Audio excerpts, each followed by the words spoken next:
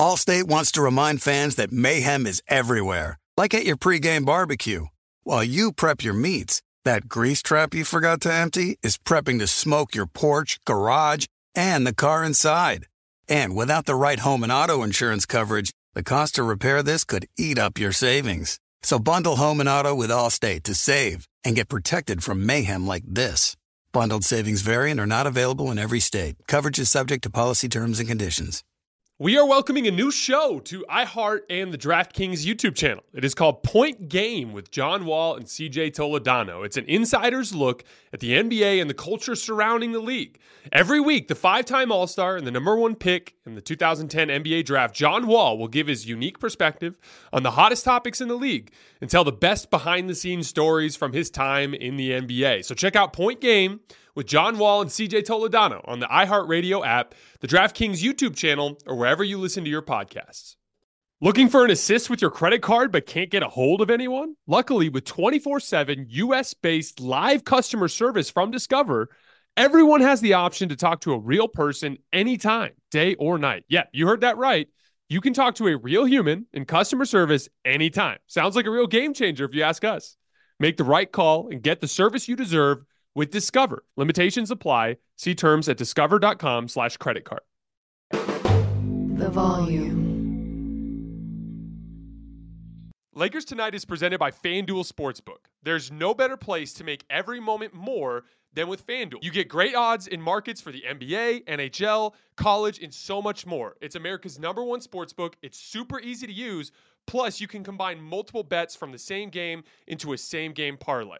If you are new, just download the FanDuel Sportsbook app to get started now. Sign up with promo code JASONT so they know I sent you. 21 plus and present in Arizona, Colorado, Connecticut, Indiana, Louisiana, permitted parishes only, Michigan, New Jersey, New York, Tennessee, Virginia, or West Virginia. First online real money wager only. Refund issued as non-withdrawable site credit that expires in 14 days. Restrictions apply. See terms at sportsbook.fanduel.com. Gambling problem? Call 1-800-NEXT-STEP or text NEXT-STEP to 53342 in Arizona. 1-888-789-7777 or visit ccpg.org/chat in Connecticut. 1-800-GAMBLER or visit fanduel.com/RG in Colorado, Indiana, New Jersey, and Virginia. 1-877-770-STOP in Louisiana. 1-800-270-7117 for confidential help in Michigan. 1-877-8-HOPE-NY or text HOPE-NY to 467-369 in New York. In Tennessee Redline, dial 1-800-889-9789 in Tennessee. Visit www.1800gambler.net in West Virginia.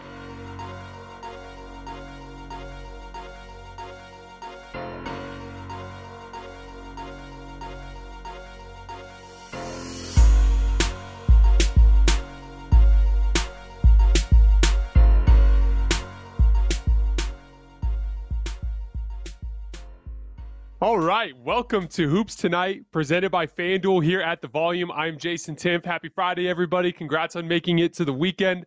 An incredible night of basketball, and we are almost done with the second round of what has been an incredible playoff field so far, as we expected, with all of the incredible talent and all the great teams involved. What an interesting game that was. A lot of self-sabotage from Golden State early on, and Steph continues to struggle. We're going to talk about that in this show. But he, once again, as he's done throughout this series and as he's done for the most part throughout his playoff career, he made all of the big plays when it mattered at the end of the game. We're going to talk about everything from this game. Game 6 Clay. We're going to talk about Steph Curry. We're going to talk about what it looks like for Golden State in the next round, which matchup I think is best. We're going to bring my guy Carson on. We're going to get into the weeds of some of this stuff. And then if you guys stick around for the end, I'm going to do a deep dive into everything from that incredible Bucks-Celtics game, which featured an unbelievable showdown of two of the best basketball players alive in Jason Tatum and Giannis Antetokounmpo. We have an absolutely packed show tonight. I sincerely appreciate you guys coming to hang out. Before we move forward, Make sure you like this video and subscribe to the Volume's YouTube channel so you don't miss any more of our content. We're going to be going live basically for every big game the rest of the way. So no game tomorrow, no game Monday. But outside of that, if you see an NBA playoff game and you want to break down, come hang out with us on YouTube after the final buzzer. And then last but not least, follow me on Twitter at _JasonLT so you can see all of the video content that I do to back up the concepts that we talk about on the show.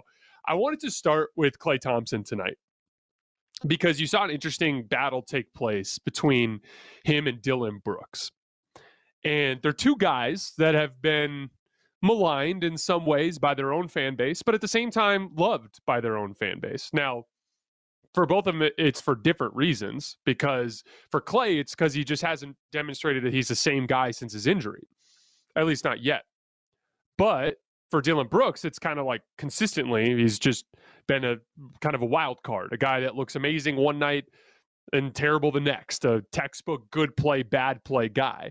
But since Klay's come back from his injury, he's been inconsistent. I'd give him a ton of slack. You've been away from the game of basketball for 2 years. It's just really hard to get that rhythm and flow back. But one of the important things with Klay that I've appreciated as he's struggled through this stretch, as he's missed a boatload of shots, as the fan base has been critical of him, what I have appreciated is he hasn't lost his audacity.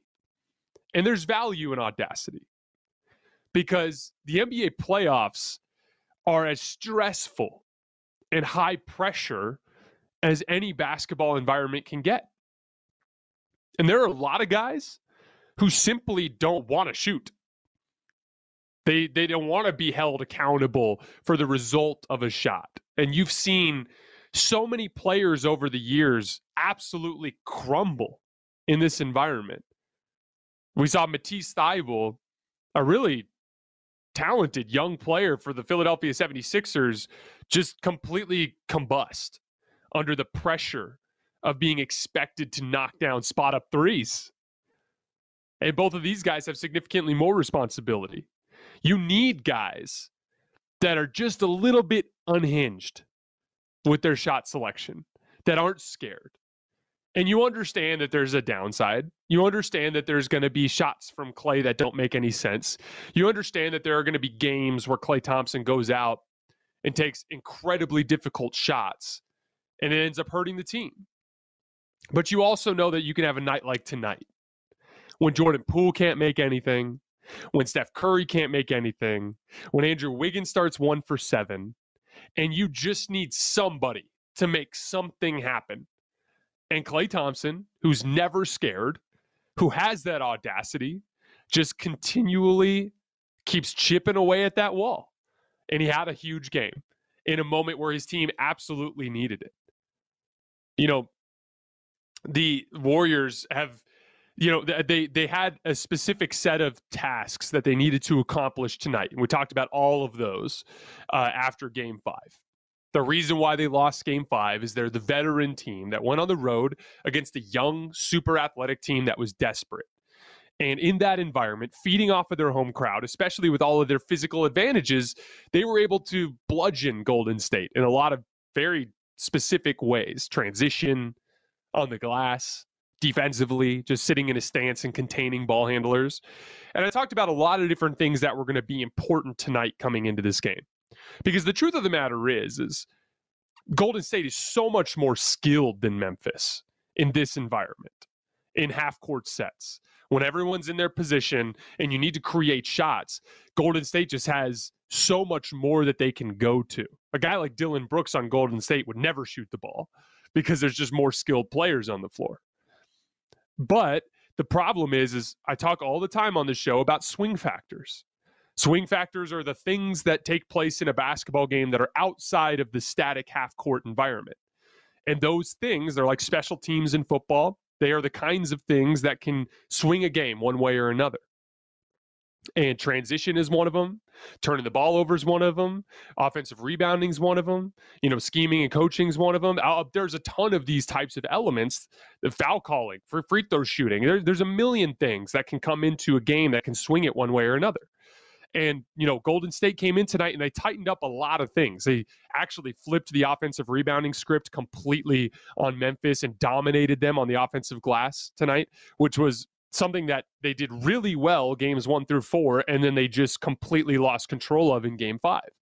They did a much better job in their own defense, of containing ball handlers and just sitting in a stance and doing the things that they needed to do. They did a lot of things well. But there were 2 things that they did poorly that I thought were the reason why this game almost got away from them. One, they did not apply enough rim pressure. I talked a lot about after the last game that one of the most important things that they had to do tonight was get guys like Jordan Poole, guys like Steph Curry downhill, beating people off the dribble. And they did a little bit in the fourth quarter. There were a couple plays where Jordan Poole got in the lane, missed layups, but guys were there for offensive rebounds. Steph had a huge driving play past Desmond Bane. So they did a little bit in the fourth quarter, but the reason why the game was so close throughout was they weren't getting the same high-quality shots that they always get when they are putting their head down and getting to the basket. When they, mess around on the perimeter, that's when bad things happen. And then the second big thing was turnovers. They were throwing the ball all over the court tonight. And this has been a consistent issue throughout the Golden State era, as many of you Warriors fans know. But I don't think people realize specifically how damaging live ball turnovers are. So to give you an example, because there's 2 sides to this. On live ball turnovers in this playoff run that lead to a transition opportunity, Golden State is giving up 1.35 points per possession in this playoff run. So 135 points per 100 possessions, if you prefer to hear it that way. But it's not just that. It's giving up the shot attempt. So let's say that you expect on a Golden State half-court possession in the playoffs to score 1 point per possession, just to make the math easy. That means every turnover is effectively almost a 2.5-point swing. Because not only are you not getting a shot attempt, but Memphis is running it right down the other way. And in this playoff run, you've been giving up almost 1.5 points per transition live ball turnover. That's how damaging those plays are. And it's not hard to figure out. Typically speaking, when you turn the ball over on a back cut or driving to the basket or throwing a cross-court pass, the guy who gets the steal typically has a head of steam because he's hawking to the ball. The defense is set up in a way where they start sprinting the other way almost before you can turn around and kind of figure out what's happening. Transition defense is really hard. Look at how athletic Boston is and how much they've struggled with transition defense in this entire playoff run. You have to take care of the basketball because if you don't, it gives Memphis a swing opportunity. If you can keep the game in the half court, you are the better, more skilled team. You are a better defensive team, too, when you're dialed in the way that Golden State can get at times. And so it's so important that you don't toss Memphis opportunities like that. There was other swing factors, like Dylan Brooks just had one of those nights where everything was working. He's hitting step back threes. He's getting into the lane. There is value in having a guy that big, 6'5", 6'6", strong, that can put the ball on the floor and shoot from different spots on the floor, especially when that audacity comes into play. Because that audacity is what gives him the lack of fear to think that might not be a good shot. And on a night like tonight, it almost carried Memphis to the finish line. And I don't think people realize the stakes. If Golden State had lost that game, they would very likely have lost in Game 7. There was some matchup stuff that was starting to wear on them, specifically with size and athleticism. And Golden State, to their credit, they made enough plays down the stretch to not let that happen. Steph, we're going to talk about Steph here in just a minute because there's a big task laying in front of Golden State and a big task laying in front of Steph, specifically with some matchup stuff that we'll talk about when we bring Carson on. But consistently, not just in this series, but throughout this whole playoff run, even on bad nights, he's had the fortitude to make the important plays at the end of the game. And ironically, in almost every situation in this playoff run, it's been getting to the basket. The 2 shots that got Steph going tonight were a play where he drove into the lane, and I can't remember who was guarding him. It might have been Desmond Bane, but kind of hit with the shoulder, got that little bit of space right at the charge circle, and made like a little fadeaway 7-footer. Again, it's a jump shot, but a wide open 7-footer for Steph, he's going to make 80% of the time. And then the next trip down, he drove all the way to the rim and finished. There are a lot of guys in this league that when they aren't making their jump shots, they combust. They feel like it's not their night. They want to pound their head into the brick wall, meaning all they want to do is keep taking jump shots. Steph's been there and he's done that. He's had enough bad shooting nights to know that, especially with him and all the impact that he has, you know, the biggest play of the game, that dunk at the end that kind of iced it, the dunk that Draymond had, it's Steph just faking a step back three. And when he faked a step back three, Kevon Looney's man helped out of the weak side corner. He just dropped it over the top to Looney. Looney just kind of made a little bounce pass to Draymond in the lane, and it's a dunk. Those are little things that aren't going to show in the box score for Steph Curry, but they are part of his impact on winning. And to Steph's credit, he's always understood that his jump shot is not reliable. Even at his best, he's capable of having 1 for 10 nights or 2 for 10 nights.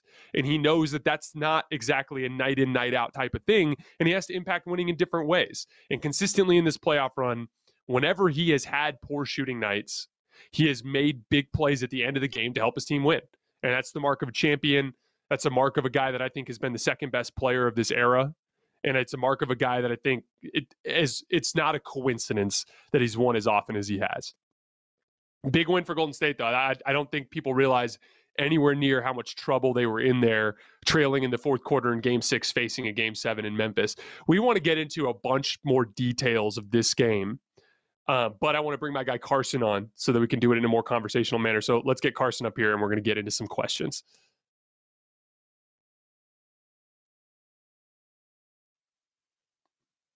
No, we might not have Carson yet. So I'm gonna move into this conference finals matchup. So the question becomes, if you're a Golden State fan and you've got a big game 7 on Sunday night between Phoenix and Golden State, and there we go, we got Carson.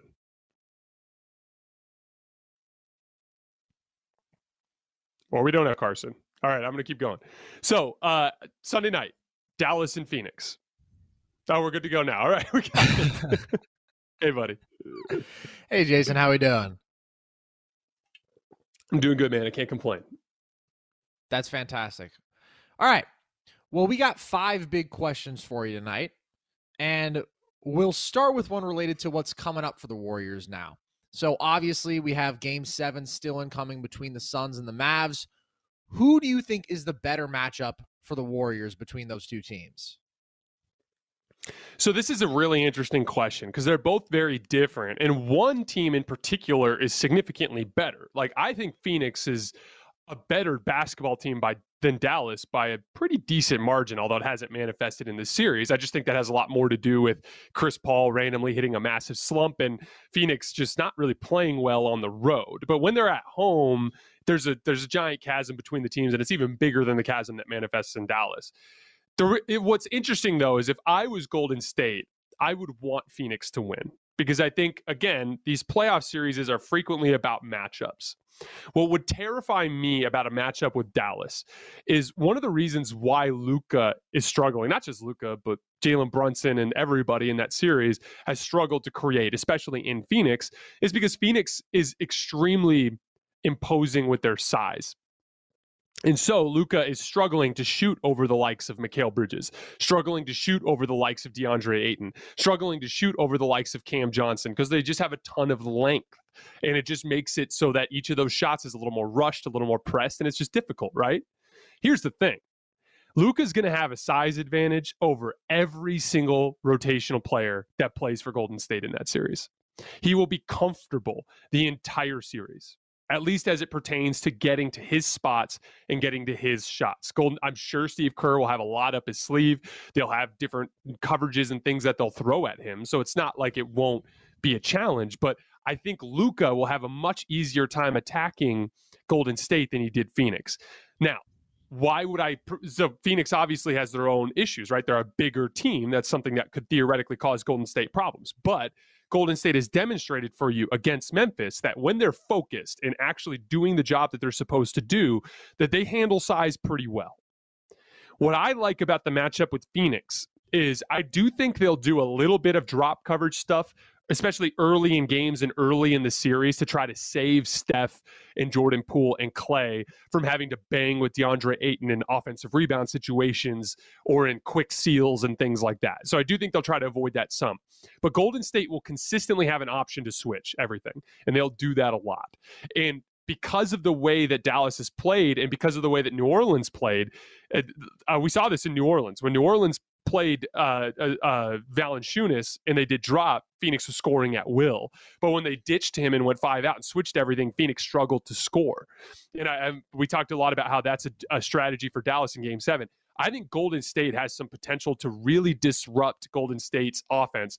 And with Chris Paul not looking great right now as an individual shot creator, getting to his spots and knocking down shots, you pretty much, it's not that you don't have to worry about Chris Paul, but Devin Booker is the only one that really intimidates you as a matchup attacker. So I think especially as the series drags out, Golden State is going to have some really good options to attack Phoenix on both ends of the floor.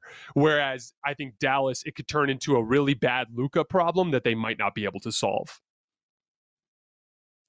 So that's really interesting. I think you're absolutely right on the Luka nightmare matchup issue. And I also think the Suns just overall haven't been playing quite at the level that we've come to expect from them probably. And I think part of that maybe is some of the dip we've seen from CP. And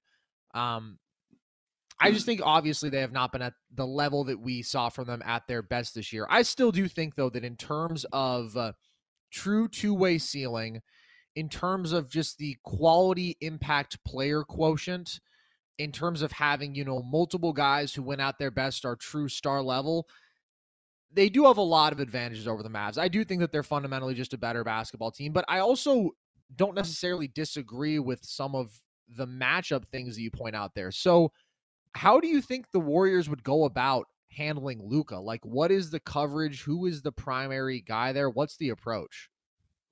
So I think the smart move, and Phoenix has demonstrated this, is you turn Luka into a scorer.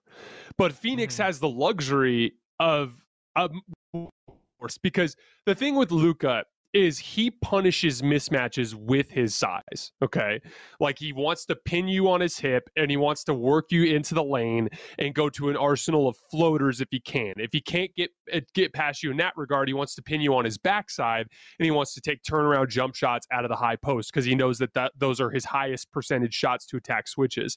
That Phoenix has put him in a predicament where he's had to take a lot more step back threes because those guys are so damn big that he can't shoot over them as easily, right? I think that Luka would be living in the low post and the high post against Golden State in those isolation situations and just get a lot better shots than he did against Phoenix. Now, here's the thing. Golden State, they will throw different coverages at him. They'll trap him sometimes. They will send double teams from time to time. It's just like he's one of the most cerebral players in the league. I just think in general, there's going to be a groove that I believe Luka would get into against Golden State that he hasn't gotten into against Phoenix. And I think that if I am Golden State, that would scare me more than the prospect of let's switch everything against Phoenix and turn Chris Paul into a scorer, which he hasn't done well in a couple of weeks now. And Devin Booker's got this hamstring thing. He obviously is a great player and he's going to burn you some on that. But like there are little details, right? Like you don't want to have Steph and Jordan Poole fighting for offensive or defensive rebounds against Ayton all series long. There are definitely wrinkles there, but you're choosing between two great teams. It's not like we're choosing between two bad teams. Like they're both going to present different problems. I just think the problems that Phoenix presents are more solvable for Golden State, whereas Dallas's problem that might be unsolvable. Yeah, that's interesting. I do think the other factor that is always a question with Dallas is the element that's out of Luka's hand, and that is what is the secondary shot making and playmaking that you get from Brunson and Dinwiddie. And obviously Brunson was phenomenal in the first series and has had some great moments in this one, but also some down moments. Dinwiddie has often struggled to be efficient. Luka is going to be dominant individually. There's just no denying that. That is a nightmare matchup for anybody. Although I do wonder if some of the Warriors' true wing defenders like an Andrew Wiggins, how he can compete in that matchup. I don't know if there are times where you put Draymond on Luka. Obviously, straight up perimeter defense isn't his strength, but in the post, I think Draymond is incredibly well equipped to handle that. So that's interesting. I would think that if I were the Warriors, I would rather see the Mavs, even though Luka alone has them so scared right now, just because the Suns simply have more, I believe, really good, truly impactful basketball players. I think they're still a solid amount better defensively. And I just kind of trust the replicability of what they're doing a little bit more, because outside of Luka, it just feels like night to night with the Mavs, you don't really know. I think unquestionably Golden State would have an easier time scoring against Dallas. I think that goes without saying. Mm-hmm. It's just like, I think that they're going to put both teams in predicaments, though. You know what I mean? So I don't know. I don't think it's something I'm particularly passionate about. I'm just saying, if I was a Golden State fan, that's where I would lean. But that's a really, really interesting perspective, Carson, and I think you broke it down really well. Yeah, I think another interesting factor is, like, you know, what level CP gets to, and we'll see obviously what happens with all that. All right, so let's talk about Steph for a second here, because he had an interesting game tonight. He really struggled to be efficient for a while, did end up making some big shots down the stretch, but you've talked a lot throughout this year about some of the regression that we've seen from him in terms of shot making, in terms of his production and efficiency this year. And we've seen some moments of that in the playoffs too. So, Jason, do you believe, as the Warriors now work their way into the last 4 teams here, can Steph match the firepower of the other top major stars out there? That's tough. I don't think so. But I don't think he needs to necessarily be Giannis. I don't think he necessarily needs to be what Jason Tatum was tonight. I don't think he needs to be like that world beater offensive player, because his team has a ton of skill and talent. It's more important for him to weaponize that and create shots for other people. But he will need to be better than he has been. So Steph was amazing in the first round. He had a 50-40 round, over 50% from the field, over 40% from three. But in this series coming into tonight, which he did not shoot well tonight overall, he was 42% from the field and 32% from three, averaged about 25 points. So the reality is there are, specifically Dallas and Boston or Miami would put Steph in a position where he would have to create shots for himself off the dribble a little bit more, because of their switching attack that is designed to bait you into isolation possessions, right? You know, what'll be really interesting is, I think if they played Phoenix, they'd end up putting Mikal Bridges on him, because Mikal has had some success against him, completely shut him down in one game this regular season. And then I think if they put Mikal on him, they could put him in situations where they can run drop coverage with Ayton. The trick is what I would worry about if I was Phoenix at that case is, if I'm Steph, I'm just running off of a million screens if Mikal Bridges is on me, because Mikal's a big body and he's more likely to get caught on screens, although he does a really good job compared to most bigger players. But the reality is this is a really deep field, and there are really good teams ahead. You know, Dallas is one of the weaker ones, but Phoenix is really good. Boston's really good. Miami's really good. Milwaukee's really good. And Steph is probably going to be asked to create offense in a way that he didn't have to in these first 2 rounds, because this Memphis team is not as nearly as skilled as Golden State. That Pelicans team was not nearly as skilled as Golden State. When they move into these later rounds, there are going to be teams that have good offensive firepower that are going to require this Warriors offense to produce more. And I do think Steph needs to be better. But it's all about matchups, you know, like in that first round series against Denver, Jokic sat in a drop all night long. And then when he would switch, Steph would dust him. So he was getting better looks against Denver. He got worse looks in this series. The one thing I'll say too, this is not a conversation about Steph's long-term, prospects. Like, the dude literally played 0 regular season games coming into this playoff run because he had a sprained foot. His first bit of basketball action was first round of the NBA playoffs coming off the bench. So I'm not criticizing Steph in the sense that, like, oh, he's washed. I'm just saying, regardless of the circumstance with his foot injury, he's going to have to be better than he has been in order to beat the top teams in the league. Do you think he is in that top 5 players on the planet group right now? Oh, that's a good question. So I think you have to put Giannis there. Yeah. I'm way down on Embiid. I'm lower on Jokic than you, but I do think he probably is on that list. I still put KD there. I still put LeBron there. This is interesting. So I really want to do a deep dive into this after the season. But the reality is Steph has, I think he's scored over 30 points in most of his playoff games this year. So that I would say is pretty classic Steph. He's done a great job on the defensive end of the floor. He's been closing games. He's dependable in a playoff environment. He's a fantastic leader who doesn't get rattled. I would say that he probably is in that 4 or 5 slot, but I don't want to be held to that until I can take some more time after the season to dive into it.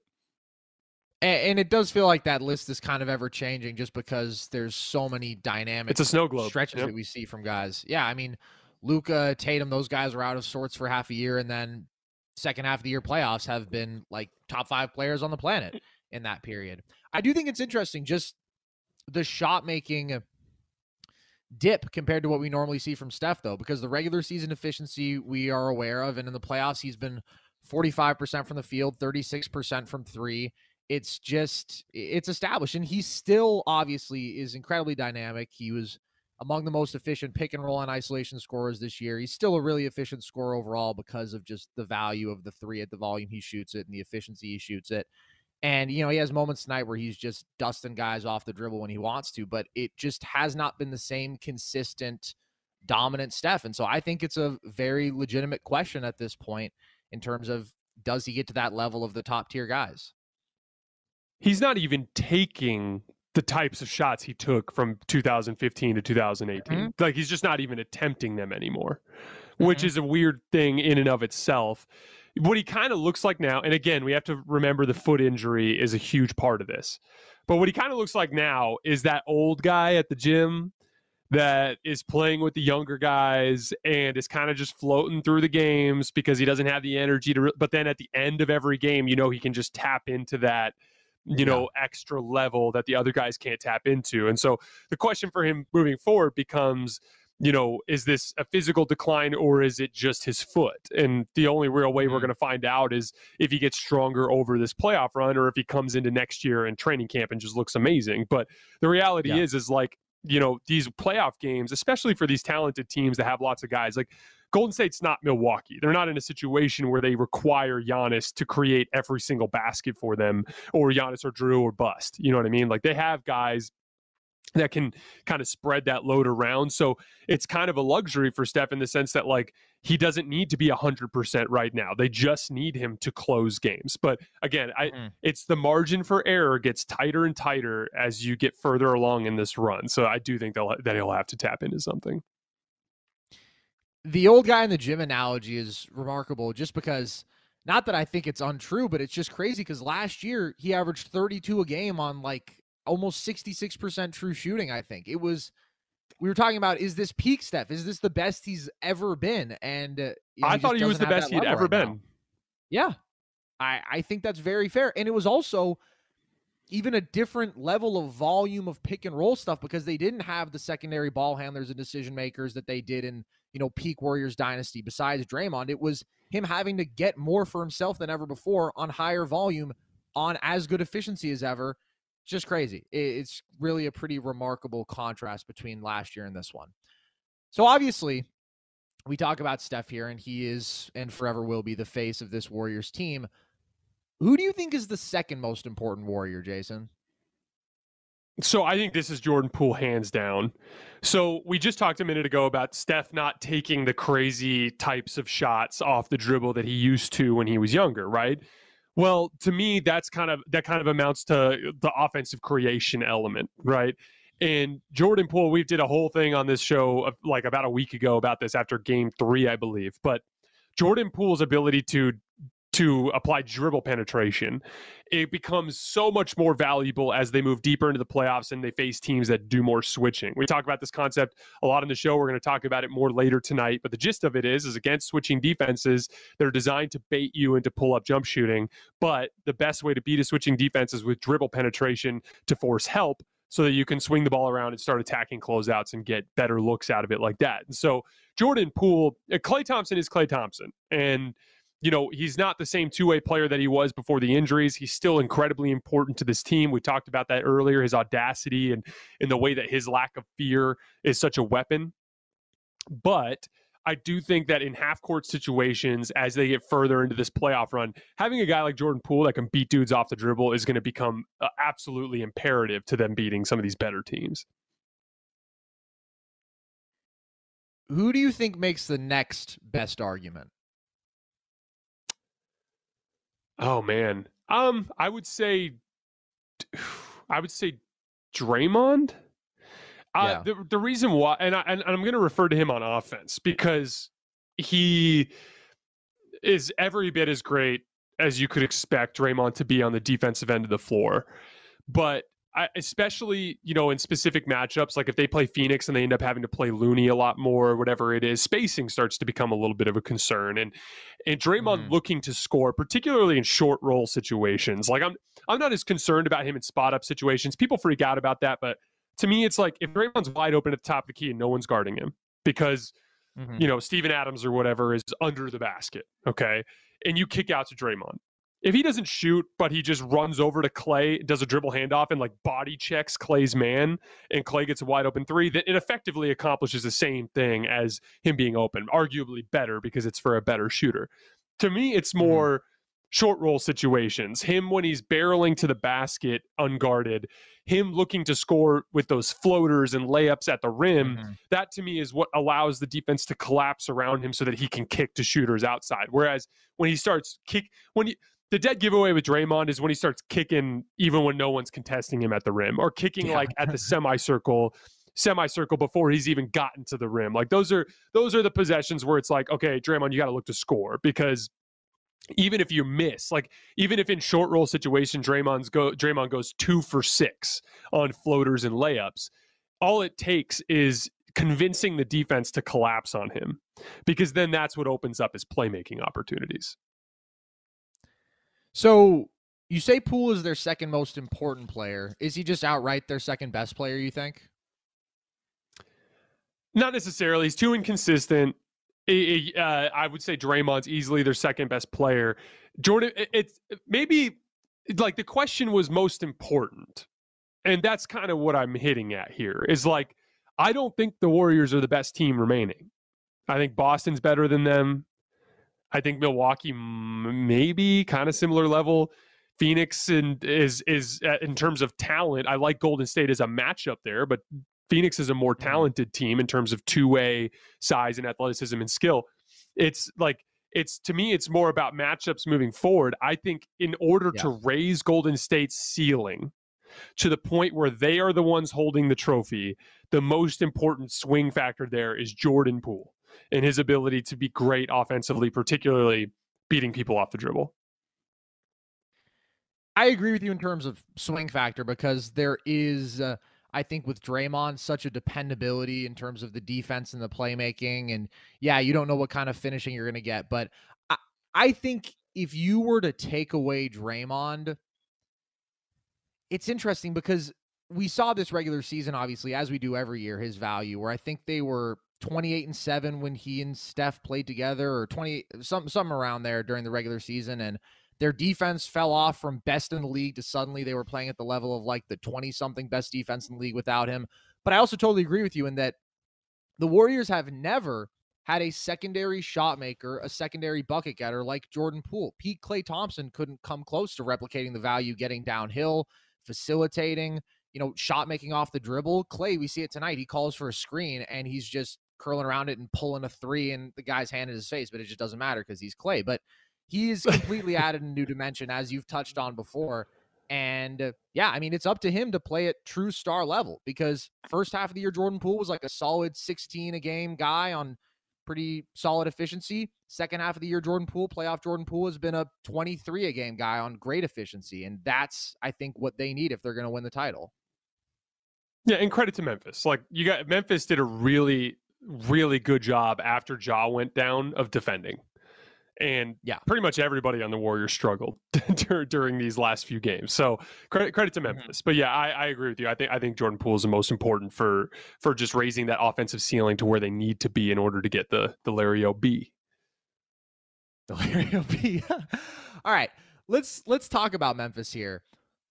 How do they improve ahead of next season now that this year is over for them, Jason? And specifically, What does Ja do to improve? Well, the jaw thing is easy. It's defense. I think he needs to put on a little bit of muscle and become better at holding his own at the point of attack defensively. That was him giving up dribble penetration was one of the biggest things that undercut his own success in this playoff run. As far as like how to improve the roster or whatever, like their roster is incredible. They're going to be great. I love the way it's put together. This team is every bit the type of young team like looking forward that Golden State was in 2013, 2014, that Oklahoma City was in 2010, 2011. They have all of that at their disposal in talent. The guy that I think is the huge swing factor for this team is Jaren Jackson Jr.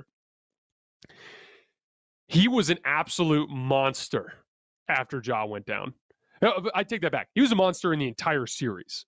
But one of the big reasons why this series remained close after Ja went down was how dominant Jaren Jackson Jr. was.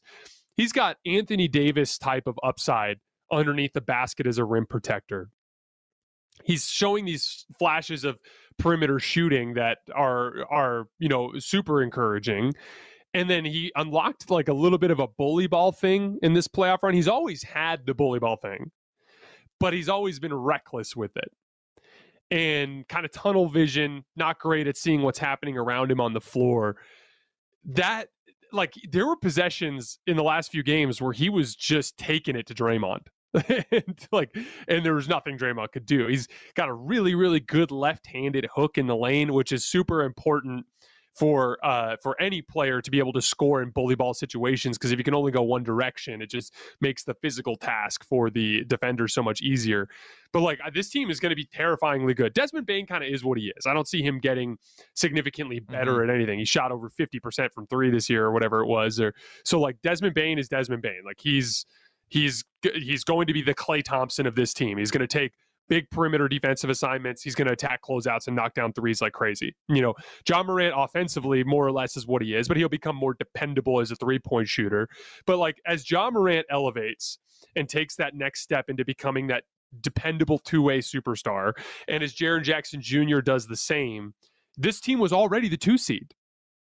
They already had the talent to push Golden State to the point where without their best player in a game 6, they had a fourth quarter lead on the road and had an opportunity to send this thing home. Like, Memphis is I don't need to see a single free agent signing or a single trade to know that they are a bona fide contender next year. Like that, I'm a huge believer in them looking forward.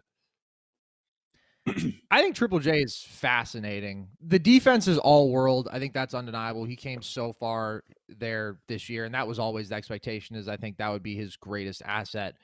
And you see the moments offensively of the ball handling at his size, the relative quickness, the shooting, and, some of the bully ball stuff that you talk about.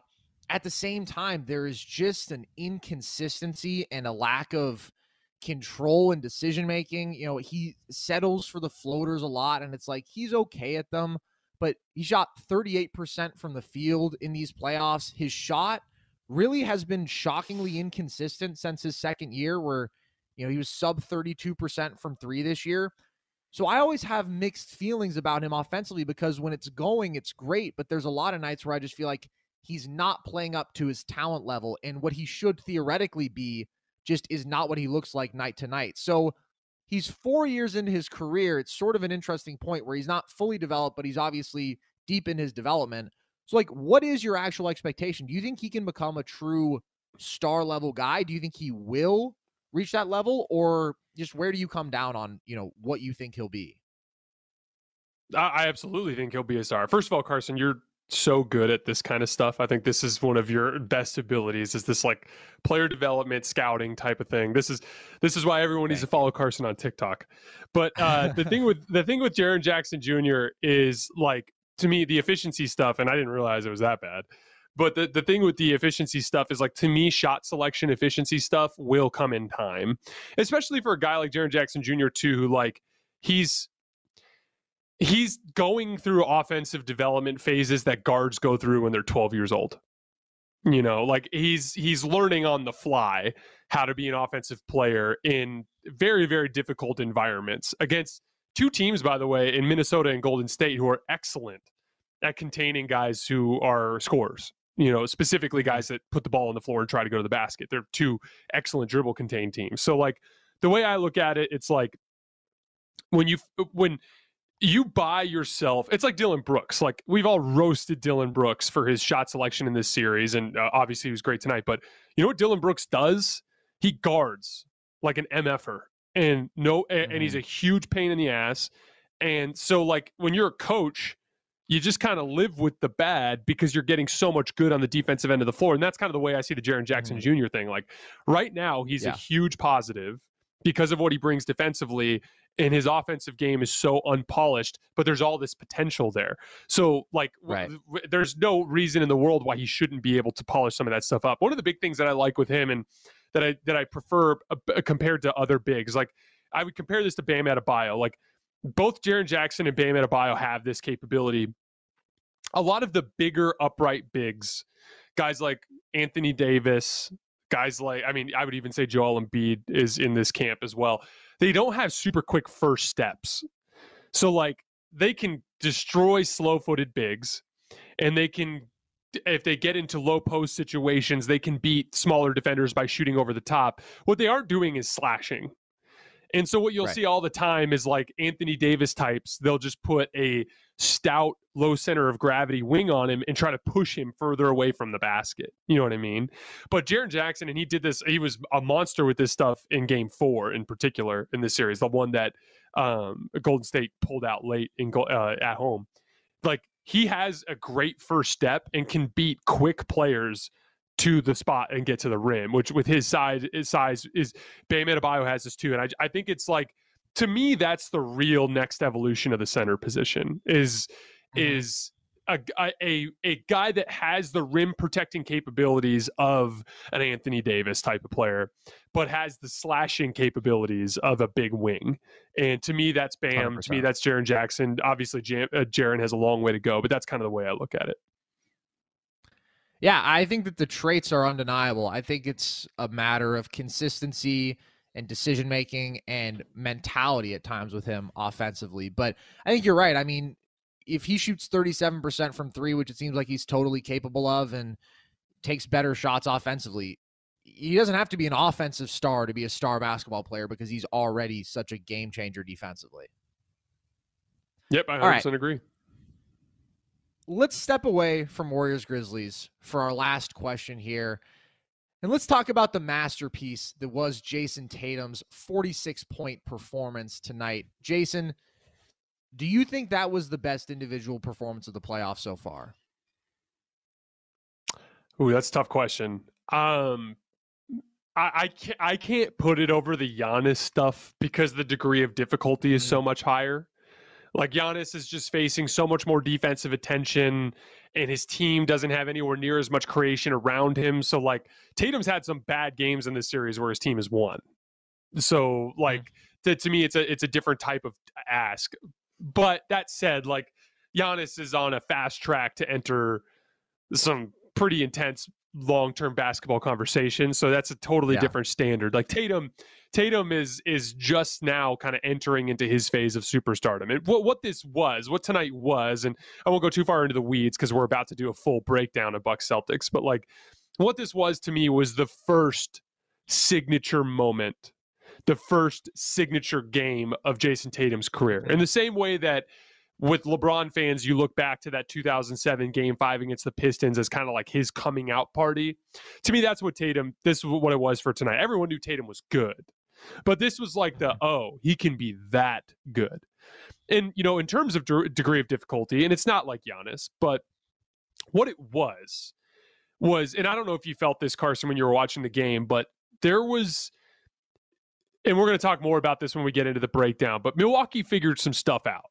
And specifically with how switching causes Boston's offensive issues. Like we've talked a lot about Boston's offensive issues and their shot selection kind of determining the direction that these games go in. When they play smart offense, they just immediately go on a run. And when they start messing around, they immediately start giving up points in transition and stuff like that. Well, Milwaukee has figured out that if they do switching primarily and they keep Brook Lopez off the floor, it kind of leads Boston into that type of play.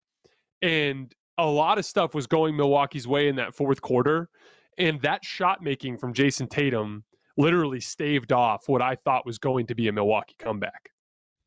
You know, like it kind of felt like all of the Avalanche was moving in that direction, and so you guys hear me talk about this all the time. Like, Tatum had some awesome games against Brooklyn, but he was the front runner. He had a better team. I predicted Boston would win the series after game 2. I thought they'd sweep them after game 2 because I'm like, they're just so much better. You know what I mean? Mm-hmm. And I always talk about how, like, what's always resonated with me personally evaluating basketball players is, like, what do you do when things aren't going your way? What do you do when the tables are turned on you? And again, Boston had a lead, so I don't want to act like it's as wild as some of the comebacks that we've seen. But if you were watching that game, you could feel it. You could feel Boston's offense falling to pieces. You could feel the lack of dribble penetration. You could feel the lack of coherent shot selection. And Jason Tatum, you could also feel it going the other way. Giannis made another massive fourth quarter 3-point shot. Pat Connaughton hit a shot in the corner, and you're like, it's coming. This is it. It's happening again. And Jason Tatum staved that off. So, first signature moment of his career, salute to Jason Tatum. I've been wildly impressed by him in this playoff run. You know, this looks like a guy growing into an all-time great right in front of our eyes, and it's been cool to watch. Yeah, and I think you hit on it. I mean, what has always been so transcendent with him is that bailout shot making. I mean, he's a guy who can make a shot for you at any time, at his size, with his handle, with his pure shooting ability, with his footwork and balance, and that will always be immensely valuable to any offense at any time. I think there's some good contenders here. I mean, Ja's game 2 was a masterpiece against the Warriors. There's been a couple Luka games. I agree with you. I think Giannis, game 3 where he had 42. Obviously tonight, I mean, he had 44 and 20 as well. I just think that in the two-way impact, the playmaking, the attention that he's attracting, I don't think anything can top that. But do you think Tatum has a case for having been the second best guy in these playoffs so far? Ooh, now that is a spicy take there, Carson. Man. Yeah, I mean, why not? I don't think he's been better than Luka. Like, Luka's been a much better offensive player, but Tatum, what he's bringing on the defensive end has been great. Like, there's been a lot of conversation about, like, guys guarding Giannis. Like, who's he comfortable against and who's he not comfortable against? Like, not comfortable as he's starting to break through Horford and Grant Williams a little bit. Definitely eating alive guys like Jaylen Brown. But Tatum's held his own. What Tatum's done on post-ups with Giannis, which has been really impressive, is he's just gambling on the post entry. Or if not on the post entry, but then on his first dribble.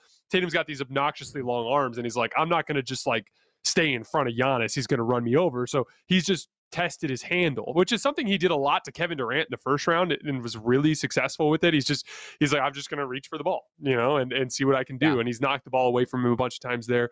Yeah, I think you're right, Carson. I think Jason Tatum has been the second best player in this playoff run. Yeah, it's an interesting one because, you know, there's been some nights in the Bucks series where his offensive production wasn't there. The playmaking has been great, though. The defense has been great. And there's been some incredible scoring nights, obviously. I think Luka makes a really strong case because even despite the defensive gap, offensively, I mean, just as an overall engine, otherworldly and pure scorer. And, you know, maybe some people would argue that Jimmy's knocking on the door. I don't think I could have him there, but like the scoring production, the playmaking, the efficiency, the two-way stuff, it has been pretty great from him. But I think those have got to be the top 4 guys in these playoffs so far, which is fascinating, obviously. No KDs, no LeBrons, no Embiids, no Jokic's. Like, it's a really interesting postseason that we have here. It's a new era, man. Can I tell you who I thought was the best performance of this playoff run? Yes, please.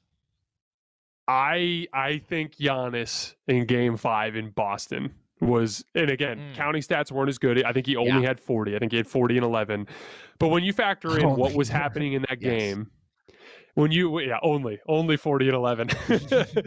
when you factor in the types of shots he was hitting at various points in the game, what he did in that second quarter to stave off the first Boston run going into halftime, what he did early fourth quarter, knocking down that massive three after Jaylen Brown hit the step back, what the three that he hit to break it down to three when they were up 6 late, the relentless attacking of the basket, the offensive rebound put back, like he stole that basketball game. Now, other guys made plays. Drew Holiday made plays. Bobby Portis made plays. But I thought Giannis stole that basketball game with nothing but sheer force of will. And so I had to go with that one. What do you think? I think you're absolutely right, actually. I threw out game 3 first. It's crazy. Like, he has several masterpieces within this series, like genuine just could be legacy games kind of stuff. But I think that in terms of necessity, in terms of timeliness, I don't know that anything has topped that. So I think that's a great choice. All right, guys. Before we toss to our next breakdown, a couple things quick. For all of you who are listening, I sincerely appreciate the support. Please like this video and subscribe to the Volumes YouTube channel. Before we move on to our full breakdown of the Bucks and the Celtics, here is a quick word from our sponsor. It's time to dig yourself out of that winter hibernation. Spring is here, and it's time to get sprung with Blue Chew. That's right. This episode is sponsored by Blue Chew. Blue Chew is a unique online service that delivers the same active ingredients as Viagra and Cialis, but in chewable tablets and at a fraction of the cost. You can take them anytime, day or night, so you can plan ahead or be ready whenever an opportunity arises. The process is simple. Sign up at bluechew.com, consult with one of their licensed medical providers, and once you're approved, you'll receive your prescription within days. So if you could benefit from extra confidence when it's time to perform, Blue Chew can help. And we've got a special deal for our listeners. Try Blue Chew free when you use our promo code TIMPF, that's TIMPF, at checkout. Just pay $5 in shipping.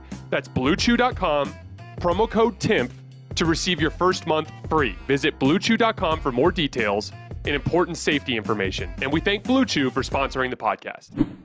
You know, Allstate wants to remind fans that mayhem is everywhere, like at your pregame barbecue. While you prep your meats, that grease trap you forgot to empty is prepping to smoke your porch, garage, and the car inside. And without the right home and auto insurance coverage, the cost to repair this could eat up your savings. So bundle home and auto with Allstate to save and get protected from mayhem like this. Bundled savings vary and are not available in every state. Coverage is subject to policy terms and conditions. looking for an assist with your credit card but can't get a hold of anyone? Luckily, with 24/7 US-based live customer service from Discover, everyone has the option to talk to a real person anytime, day or night. Yeah, you heard that right. You can talk to a real human in customer service anytime. Sounds like a real game changer if you ask us. Make the right call and get the service you deserve with Discover. Limitations apply. See terms at discover.com/creditcard. Angie's List is now Angie, the nation's largest home services marketplace. They're here to help homeowners get all their jobs done well. Angie has helped over 150 million homeowners care for their homes. Whatever your home project, big or small, indoor or outdoor, come to Angie to connect with and hire skilled professionals to get the job done well. Something I've always been a big believer in. When you try to take projects on yourself, you usually don't know what you're doing. You usually end up making mistakes, and it can be a big headache. And so not only can a professional from Angie get the job done more efficiently, but they also are people that you can support within your community as local businesses. With over 200,000 pros in their network, Angie makes it easy to research, compare, and hire pros to ensure a job is done well. With 29 years of experience, combined with new digital tools to simplify the process, Angie makes completing home projects easy. Consider Angie your hub for all your home improvement needs. They can help you find the best price for your project by comparing quotes from multiple pros in just a few taps, or book services at an upfront price based on local data. Angie has cost guides that will tell you what others have paid for similar projects both nationally and in your area, and the app is free and easy to use. Get started at Angie.com.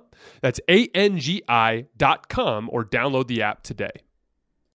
Throughout NBA history, there's been some pretty consistent phenomena that happen in these types of situations. In big-time NBA playoff games, when the physicality goes up another level, not that there wasn't physicality throughout this series, because obviously there was, but when it goes to an additional level, when the refs don't want to let their whistle be a factor in the outcome of the game, even really good offensive players begin to struggle. And you'll see guys like Drew Holiday and Jaylen Brown and guys like Derek White was a really good offensive player when he was in San Antonio. He made some big plays today, but you'll see, guys like Grayson Allen, star offensive player back in college. You'll see great basketball players of any ilk struggle in that environment because it's just extremely difficult to score the basketball in those settings. But there are two specific types of basketball players that have successfully been able to score in these environments. People that can go through you and people that can shoot over the top of you. And the two most recent examples that we've seen in NBA history is like a LeBron versus like a KD, right? Now, LeBron can do both, and that's why he's in the GOAT conversation. There's just not that many guys in NBA history that can have the physically imposing effect that LeBron has, but also can just shoot over the top of you at any time that he needs to, which obviously has been a latter half of his career thing. And if Giannis figures that out, we might as well all just pack it in at some point. And he's made a lot of really big jump shots in this series. But those two specific archetypes went head-to-head tonight and had an epic duel. And those are the kinds of things that lead to legendary types of NBA playoff games that we watch on ESPN Classic and NBA TV down the line. And those are the kinds of nights that make me feel thankful that I get to do this for a living, because it's just incredible theater. It's incredible basketball, and it's so much fun to watch. But down the stretch of that game, you saw both teams executing their defensive game plan perfectly. And we're going to talk a little bit. We're going to get deeper into this concept later in the show, because I do think Milwaukee figured out some specific things that should make you feel, if you're a Bucks fan, more optimistic about Game 7 than you should be after losing a Game 6 at home like this, when Boston pretty much controlled you throughout the game. But Jason Tatum on offense is consistently being guarded by the likes of a Wesley Matthews or the likes of a Drew Holiday. He got some George Hill on switches, but he's consistently being guarded by shorter defensive players, right? And he has this advantage that nobody on Milwaukee, at least when he gets into those matchups, can do anything about. And it's like he can shoot over the top anytime he wants. And it's what allows him to have the ability to get that kind of shot volume off. I think he took like 15 threes tonight. I can't remember off the top of my head, but he took 1 million threes tonight. And it's because when push came to shove, when the shit hit the fan, that's a release valve for Jason Tatum. He knows that if I can't get around you, if I can't go through you, I can just pull up over the top, and I trust my skill to knock a certain number of these down. And with Giannis, it's the exact opposite. He's being guarded pretty consistently by bigger defenders, guys like Grant Williams, guys like Al Horford, guys that have size and strength. But he just knows that, like, if I continually try to work my way through and around them, there's nothing that they can do with me. Giannis has this really nifty trick that he does that, honestly, I don't know how the hell you officiate it. I don't know how the hell you do anything with it. It's definitely been coached into him, and it's absolutely genius. But it's kind of like a chicken wing swim move, where when he sees you standing directly in front of him, all he's trying to do is take that aggressive step to your shoulder. And when he drops his shoulder, he wants to raise that left elbow and hook it around your shoulder and pull himself around. If you guys watch him, he does that on almost every single play. And once he gets that elbow around you, you've lost your leverage, and it's game over for you. And you saw him do that time and time and time again tonight. Both players came out absolutely aware of the stakes. Both players attacked the first quarter in their own way. Giannis played one of the best quarters of basketball I have ever seen an NBA player play in that first quarter, and the Bucks were down by 2 because Jason Tatum came out and immediately started raining threes. He hasn't shot the ball particularly well in this series, but he's been getting pretty decent looks, and a lot of that has to do with the drop coverage that Milwaukee likes to run. And they do it with Giannis too. And like, there's a way in a drop coverage to make it harder on pull-up jump shooters by the big being what they call at the level of the screen. You'll hear color commentators talk about that sometimes. You'll hear NBA analysts or writers talk about it. Basically what it means is if the guard is coming off of the screen as a shooter, if the big man is not at the level of the screen, the guard has an opportunity to pull up and shoot. And one of the big concessions that the Bucks have had to make in this series during the lion's share of the game, the vast majority of the game, is when Giannis is in these coverages, they want him to drop and they want him to stay back at the basket. One, to protect the paint, but two, it's because of fatigue. Think about how much more ground you have to cover as a big man if you have to be up at the screen for the shooter, but then as soon as you dissuade the shot, you have to recover back to a roll man and hope that your guard can get back into the play. It just makes you cover like twice as much ground in every pick and roll. So you could tell that Milwaukee was like, when Brooks out there were dropping, and with Giannis, we're going to have him drop too because we just need to save his legs. Look at that Milwaukee offense tonight. Just about every single possession that wasn't initiated by Giannis went very poorly. We're going to talk a little bit about Jrue Holiday in a few minutes and one of the reasons why I think he's been struggling so much. But they needed Giannis to create absolutely everything for them offensively, so they had to sit him in drop as an energy saver. And here's the thing. Jason Tatum, everything has a cause and an effect. Every strategy decision you make has a downfall. The Bucks shutting off the paint the way they did all season led to them giving up more wide open threes than any team in the NBA. Anytime you make a strategic decision, you run the risk of it burning you in another area on the floor. And one of the interesting things that I thought happened in this game was Jason Tatum got a lot of really good looks off the dribble, 3-point shots and pull-up twos, because of Giannis and Brooks staying super low in their drop. Now, what inevitably ends up happening is they started this in game 5, is in the fourth quarter, they ditch Brook, they go Giannis at the 5, they do a bunch more switching, and now those drop opportunities aren't there anymore. And they did that again tonight at the end of the game. But here's the problem. At that point, Jason Tatum had already made like 5 threes. And like these things with jump shooting, like especially when you're a tall guy, like I'm 6'6", I'm pretty tall. When I get my jump shot going, especially against local competition in like men's leagues and stuff, they can't, like they're just too small. If I get to my release, it's over. The result is in my hands. I'm either going to make it or I'm going to miss it. You're not going to dissuade me in any way.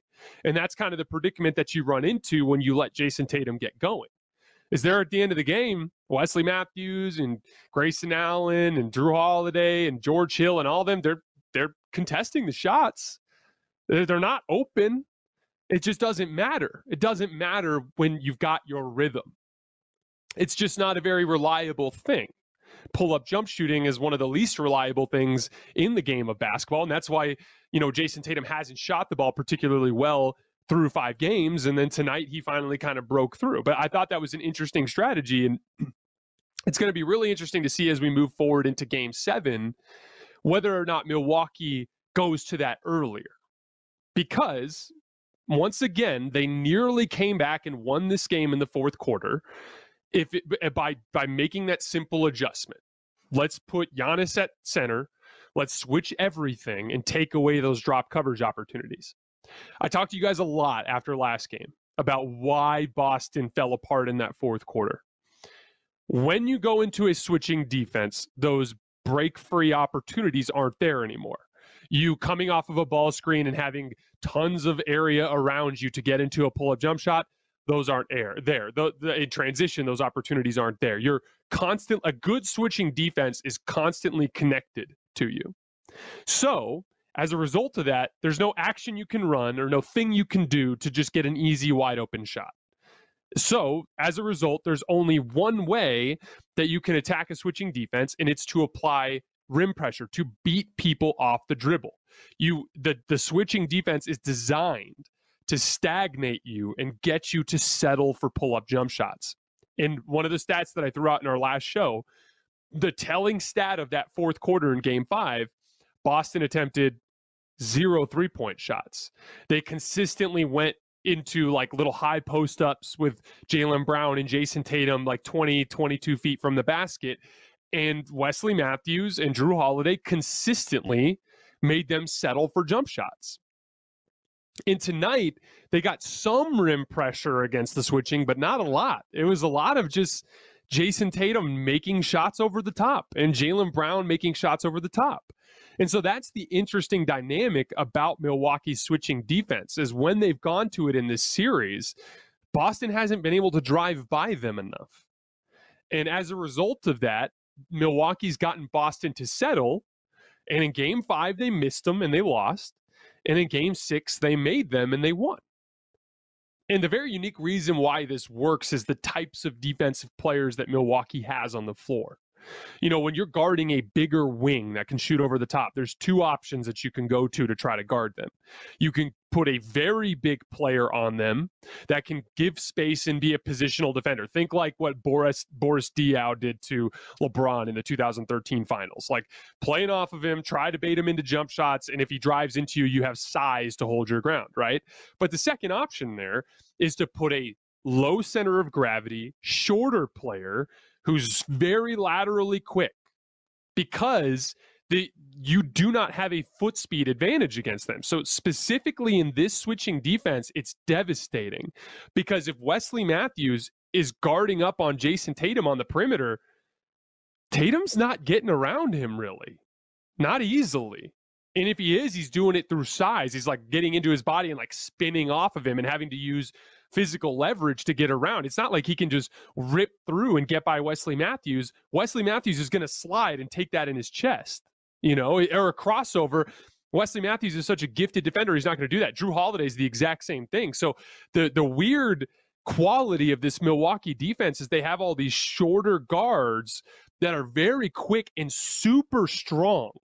So it's very difficult to get around them. And that's how they bait Boston into all of these pull-up jump shots. Now, the way you're supposed to counter that as an offensive player, when you're a bigger wing and you got a small guard on you that's much quicker than you and you can't get around them, you have to fight for position closer to the basket. And that's just hard to do. It's hard to displace Wesley Matthews from post position. It's hard to displace Drew Holiday from post position because they're so strong. And so that's kind of the genius of this Milwaukee defense and the strategy that they've kind of uncovered at certain stretches of this series. And that to me is going to be the biggest indicator of Milwaukee's chances in Game 7. I'm really curious to see if Mike Budenholzer is willing to drop Brook Lopez entirely or use him sparingly and do more switching, because Boston's offense consistently in this series has fallen apart when they switch. Boston is the better team. We've talked about this a lot. That's why I picked them. That's why they were a minus 200 favorite coming into the series. That's why they were a minus 190 favorite when it was 2-2. And my guess is they're a favorite now, even though I haven't seen the numbers yet. But the reason why they're favored is they're more talented. They have more multifaceted offensive players, and they have the best defense in all of basketball. But they have a glaring weakness. And that glaring weakness is they do not have an offensive half-court surgeon. They do not have a player that understands, the flow of a basketball game, that understands the importance of shot selection, that understands the importance of keeping all of the other players in rhythm. And so in these switching defense situations, it turns into a shot-making contest. And to Boston's credit, they went in there tonight and they won with their shot making. The thing that concerns me for Boston moving forward is the shot selection wasn't great. If you guys remember, those of you who have been following me on Twitter, and again, follow me on Twitter if you want to see video breakdowns of this kind of stuff. I tweeted out every offensive possession from Game 4, the game Boston won in Milwaukee. I tweeted out every offensive possession from when it was 80-70, Milwaukee up, to Boston taking the 10-point lead. I think it was 96-86 or something like that. It was a 36-26 run, or 36-16 run, I think is what it was. And in that run, they got absolutely wide open looks every time down the floor. Just complete wide open looks. Because of the fact that Milwaukee was not in their switching defense, because they were playing Brook Lopez, and it was just Jason Tatum coming off the ball screen, working his way into the lane and making kickouts to wide open shooters every single time down the floor.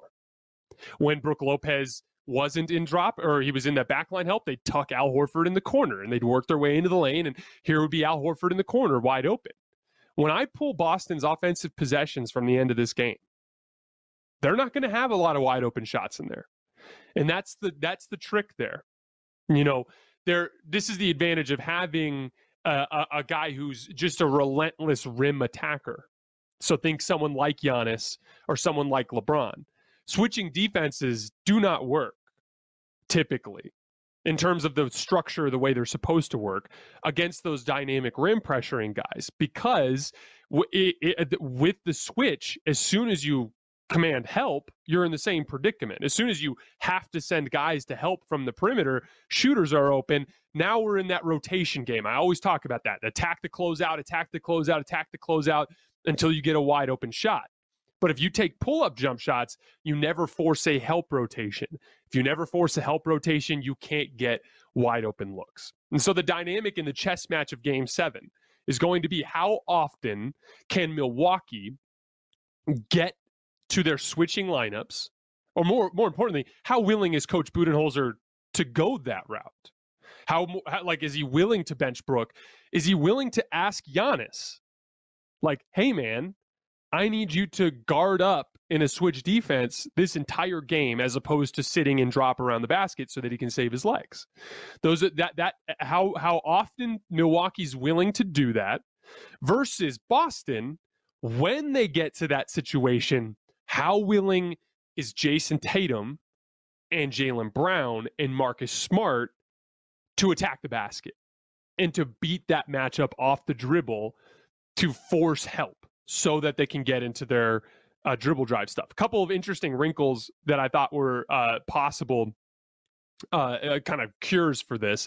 Derek White was awesome tonight. And one of the specific things that Derek White did was he got dribble penetration and he was a good cutter. So when Jason Tatum would be posting up and help would come from one side, that Derek White cut on the back door, that's another way to basically replicate dribble penetration. Because if Derek White catches it on the cut, somebody has to come in to help. Now it's that same quality of kick out, attack the closeout that you get from a dribble drive guy, right? So I think it might be interesting to look towards a little less of a Grant Williams, a little bit more of a Derek White, a little bit less of a Daniel Tice. Maybe you have to keep Grant Williams out there so you go away from Daniel Tice entirely. Essentially going smaller, and understand that it's going to hurt you on the glass a little bit, but you might get more dribble penetration. Because, again, the story of this series, guys, like, I picked Boston in 5 because they're the better basketball team, and I've laid that out. And Giannis has proved me wrong in a lot of different ways. And we're going to talk a little bit more about Giannis here in just a minute. But the flip side, in addition to the Giannis thing, has been Boston's offensive process.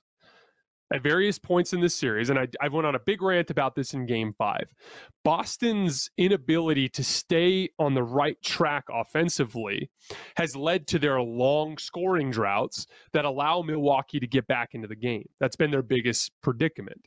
And so one of the things that they're probably going to have to do to counter that is use smaller lineups so that they have more guys that can put the ball on the floor and get to the basket. And it's just, that's, again, I talk all the time about the predicament that great teams put you in. This is the predicament that a great team like Boston, or that a great team that Milwaukee puts you in.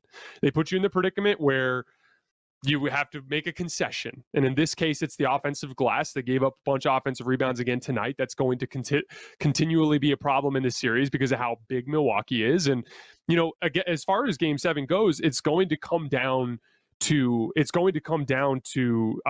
which team brings their best punch. I've talked a lot about how Boston is the Jekyll and Hyde team of this playoff run. When they are on that right track offensively, they're very difficult to beat. They went into Milwaukee tonight and almost were up 20 in the second half. Like, that's how good this Boston team is. Down 3-2 in a series, closeout opportunity for Milwaukee. They went in there and pretty much kicked their butt all game long. So, like, that's how good Boston is when they're at their best. But I've also seen them blow a ton of double-digit leads in this series. They've blown 2 games blowing double-digit leads, and they damn near did it again tonight. And so Boston has this ugly side. And so much of Game 7 comes down to which side of Boston shows up. I wanted to hit on a couple of quick notes before I give you guys my prediction for Game 7. Giannis. Did anybody think he wasn't going to put up 44 tonight?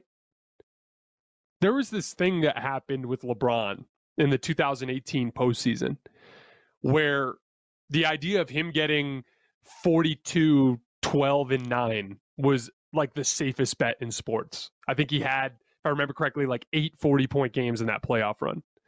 He was going against great defenses. That Raptor defense was incredible. That Boston Celtics defense was incredible. That Indiana Pacers defense was incredible. All like just against really good defensive teams consistently in that playoff run. None of them could do anything with LeBron. And it'd be, again, like if you were, I'm a LeBron fan, obviously, and like if I'd be getting ready to watch a game. It'd be 4:00 here in Tucson, and I'd sit down in front of the TV, and I would have concerns about what would happen in the game. But there's one thing I had absolutely no concern about, and it was, is LeBron going to be great tonight? Yeah, he's going to be incredible. It was the safest bet. And that's one of the biggest things that I think is underrated when we're ranking players all time is the consistency. There are lots of guys that have huge playoff moments, like a game here or a game there where they play great. Kawhi Leonard in 2019 looked like he might have been the best player in the world. And then the next year in the bubble, his jump shot stopped falling, and all of a sudden he wasn't impacting the game in a bunch of other ways. And you're like, oh, is this guy even a top 5 player? You know what I mean? Like the consistency wasn't there with Kawhi. You know, I've seen CJ McCollum in a game 7 execute the Denver Nuggets on their home floor and look like one of the better 3-level scorers in the league. And then the next night he won't be making his shot. You know what I mean? Like that's the inconsistency that plagues the vast majority of players in the NBA. And what was so awesome about LeBron was like, it was the safest bet in sports that he was going to be great every single playoff game. And Giannis is doing that right before our eyes.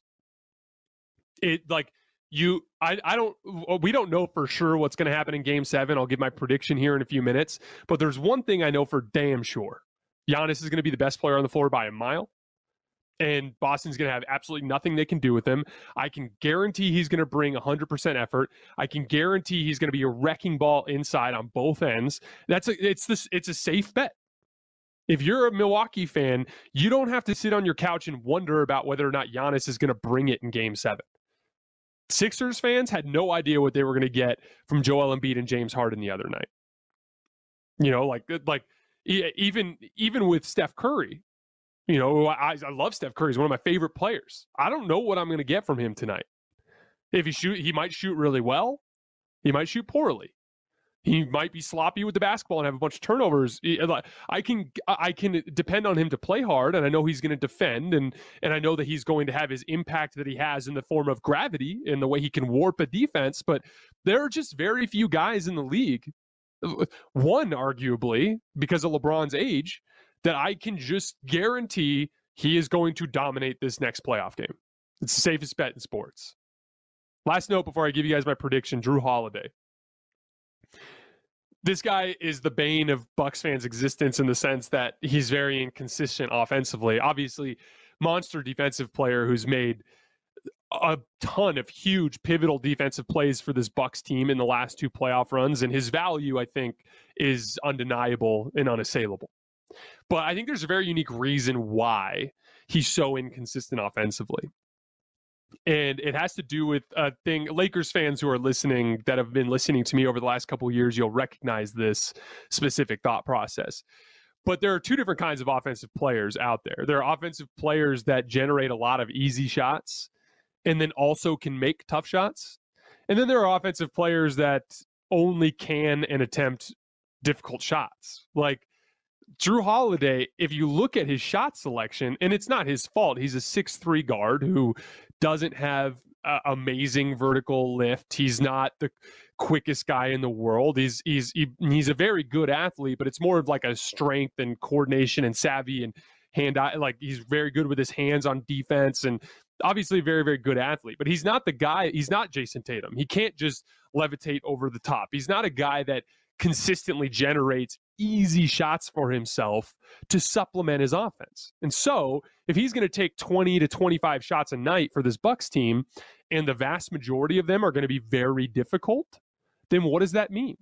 That means there's going to be nights where they go in and nights where they don't. That's why he goes 10 for 20 one night and 5 for 20 the next. He doesn't get easy shots in his offense. The guys that consistently have field goal percentages over 50% and consistently it's like 12 for 20, 13 for 20, 11 for 20, it's because they went 7 for 7 on their easy shots or 7 for 9 on the easy shots that they generate over the course of the game. And then they go 50% or less on their tough shots that they take. And so that's the thing. And this is the predicament of not having Chris Middleton, is the Bucks need Jrue Holiday to take a lot of shots. They need him to take 20 to 25 shots every single night. And Chris Middleton is at his size, he can get easy shots in the flow of his offense. Like if he gets a small guy on a switch, it's like he's going to a fadeaway, but a 6'8" guy shooting a fadeaway over a smaller defender is a high percentage shot. You know, that's a matchup thing is all that is. Jrue Holiday doesn't have the luxury of those types of shots. And so because Chris Middleton isn't there as a release valve, because of that, it puts you in a position where Jrue Holiday has to take extremely difficult shots all night long, and it's going to be inconsistent. And that's a swing factor for Game 7. Will Jrue make those shots or will he not? And we'll see. All right, guys, so I have to give you a prediction for Game 7. And everything about what I know about these two teams screams at me that I should pick Boston. Boston has been the best team in the league since January 23rd. They've been the best defense in the league all season, best defense in the league by a country mile since January 23rd. They have demonstrated in this playoff run why their best punch is the best punch in all of the NBA right now. But I'm picking the Bucks in Game 7. And there's two reasons why. I trust Giannis to go in there and impact winning on a level that is just about guaranteed. I think Mike Budenholzer will go to switching. I think he will ditch Brook or use him very sparingly and do a ton of switching. I think they have enough data on that now and enough film to demonstrate that that's their best option. I don't trust Boston. Guys, if Boston plays smart offense, not just against the drop, but against the switch and applies rim pressure and attempts to drive to the basket, Boston will win, okay? So for all you Celtics fans listening, Boston will win if they play smart. I'm saying that I trust Giannis more than I trust Boston to play smart. It's that simple. They have, despite all the evidence in the world of the way that Boston needs to play, they have consistently in almost every game of the series gone through extended stretches where they forget that. They've gone through extended stretches where they play the wrong way. And so when it comes to betting or making a prediction, I have to go with the guy that I can count on to play exactly the way he needs to win the game, and that's Giannis. But yes, Boston fans, if Boston plays smart and plays the right way on offense and attacks their switching defense by putting pressure on the rim, Boston will win. And then we'll have an epic 7-game series between Boston and Miami. But my prediction right now, my not very inspiring prediction is that Milwaukee will win in Game 7. Hi, it's Colin Cowherd. I started The Volume to bring you some of the most authentic voices in sports. While you're here, make sure you hit subscribe. Thanks.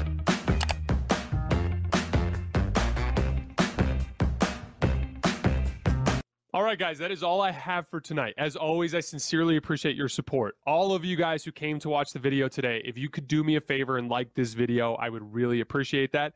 We are off tomorrow, no games, but we have 2 massive Game 7s on Sunday. We will be going live after both of them, and I hope to see all of you guys there.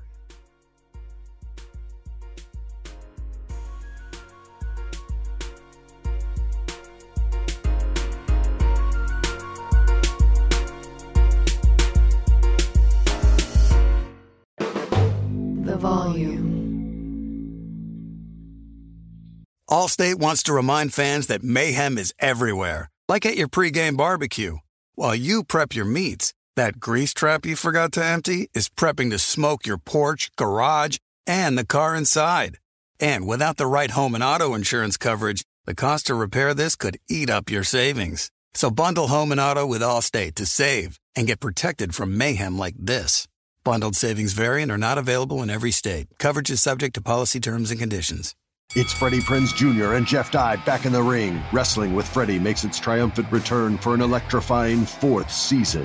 Hey, Jeff, are you ready to rumble our way into an all-new season of Wrestling with Freddie? You better believe I have. I've been practicing my body slams, and I'm jacked. All right, don't go injuring yourself now. We'll be highlighting the best stories and matches of the week in wrestling from AEW, WWE, and have one-on-one talks with the best talents in the world of pro wrestling. Listen to Wrestling with Freddie on the iHeartRadio app, Apple Podcasts, or wherever you get your podcasts. Karol G, Juan Gabriel, Christina Aguilera. What do these three have in common? You mean apart from impeccable style, chart-topping canciones, and drama? Facts, yes, all of the above are correct, but most importantly, they're some of the biggest Latin icons in the world. And they're just a few of the game-changing Latin stars we're covering in Becoming an Icon Season 2. Listen to Becoming an Icon on the iHeartRadio app, Apple Podcasts, or wherever you get your podcasts.